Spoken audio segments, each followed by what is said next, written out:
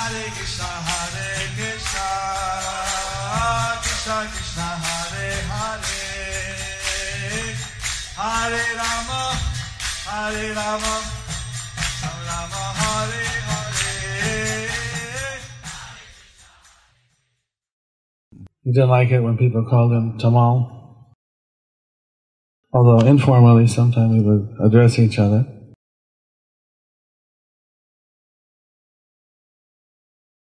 Well, I joined Krishna Conscious Movement in 1968 in San Francisco. I saw Tamal Krishna Goswami and Vishnu Jana. Mainly, I was talked to by Jayananda Prabhu, Jayananda Prabhu. But I saw them, they were dancing in kirtan. They all impressed me very much.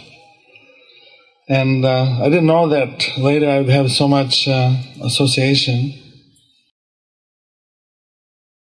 Then I was sent to India in 1970, and that time when Prabhupada arrived from Japan, then soon after, Tamal Krishna Maharaj also came to India, or maybe he was with him, I can't remember at this point, but I think even with him at that time.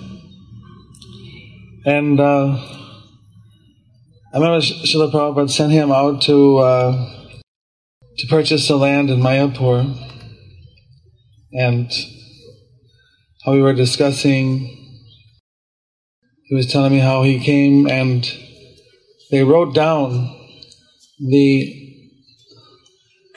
serial number of every note that they gave for the land, just to prove that we paid for it.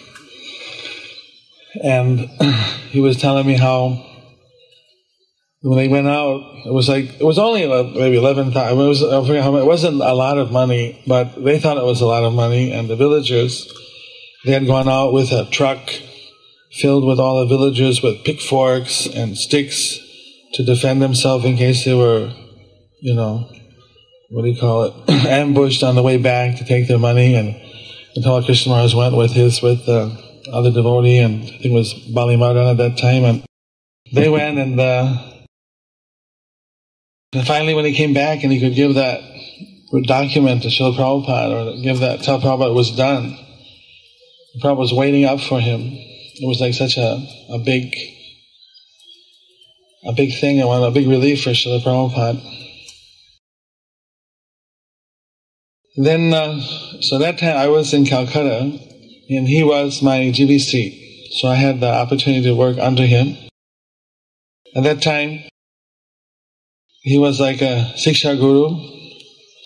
Well, I wasn't a very submissive disciple, being a younger, so he would get, it was hard to train, I think, but I'm sure between him and Srila Prabhupada, whatever, if I have anything at all, I'm a very spaced out person, if I have any good qualities at all in any kind of managerial area, I'm sure it was all simply by their training me.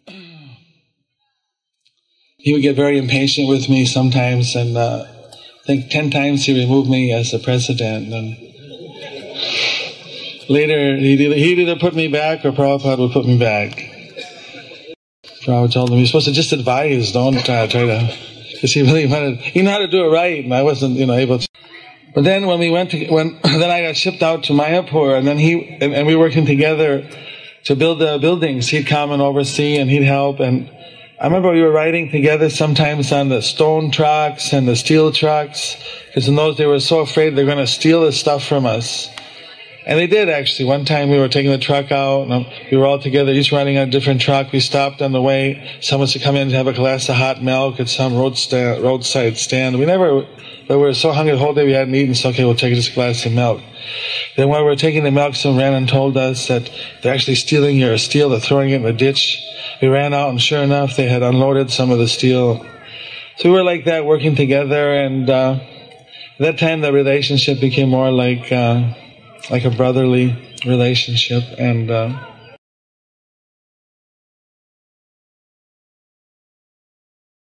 And then Tamalkrishna left India and went to America. He said he felt the calling was that now expand the Sankirtan over there.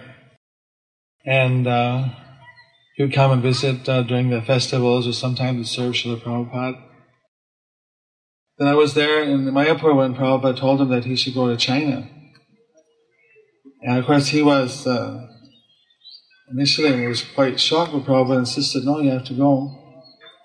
Then he surrendered to it. I mean, how many people would surrender? It was like inconceivable. There was no idea. It was just a totally uneven considered area how to develop China. But Prabhupada said, no, you spoke it, and this is a sign from Krishna, you should do it. And when Prabhupada insisted, then he surrendered and did it. So you can see how much he was actually surrendered to Srila Prabhupada. And I remember sometime also when he was in Bombay and then he went to Srila Prabhupada and he was saying, there's so much to do and you're giving me so much, I have no time, and something like that. Then Prabhupada said, well, it's no time for Maya. It's good. So Prabhupada also put him under a lot of pressure. I mean, he knew how to get the best also out of Tamal Krishna Goswami. And then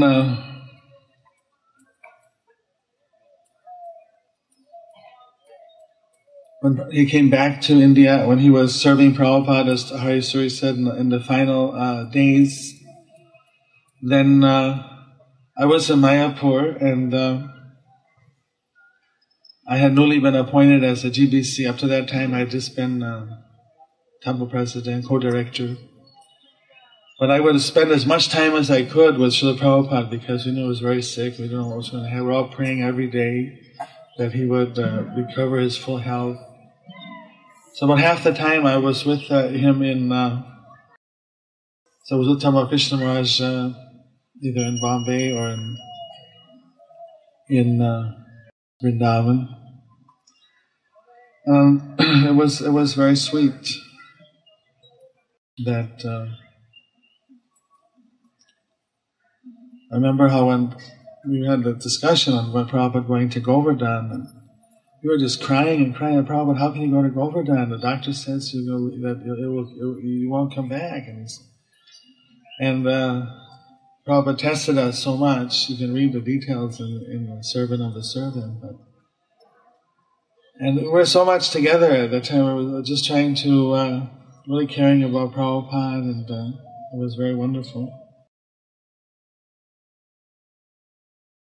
After Prabhupada, I won't go through all those things, but it was nice to go and meet him. I would go and meet Tamal Krishna Maharaj, and then he always stayed as a GBC for most of the time.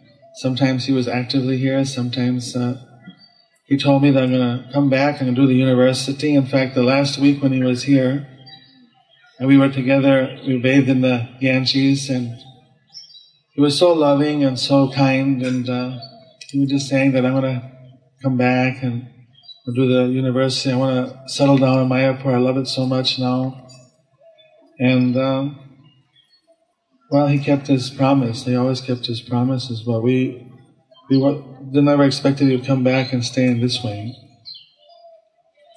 I remember on the fateful day a year ago, just after Mangalarti, I was saying my Gayatri, and then Srila Ram Raj came up and told me that there's some accident, we got to immediately go, and so we got a car and went. Could never imagine that actually Krishna would call him away at that time. And I missed so many opportunities to serve him or associate in the past few years when he was doing the educational service.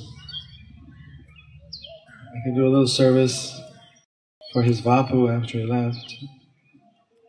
He was always so kind. When I was in the hospital in 1989 in Madrid, that he and Srila Maharaj came and brought their deities. I didn't have a Brahmin thread because I lost it in the attack. I want to have a Brahmin thread chant on my follower Prabhupada. I want to ask Tamal Krishna Maharaj to chant on a Brahmin thread, give it to me. So he was kind enough to do that. And so I still in the parampara here. My Brahmin thread is connected to Tamal Krishna Maharaj and Prabhupada. And he was merciful. He didn't have a Brahmin thread before I put him in the Samadhi, so then I reciprocated and gave him back a Brahmin thread. I hope we can always, now we have a very big responsibility to try to carry on the great example he showed of serving Prabhupada. We need all the God brothers' help because to do this university, we were so confident with him taking it up. Now we have so many PhDs in ISKCON. Maybe all together we can try to do and finish what Tamal Krishna Maharaj was going to do and build it. What Prabhupada wanted was a university here in Mayapur. And I'm just missing his association very much. Hare Krishna.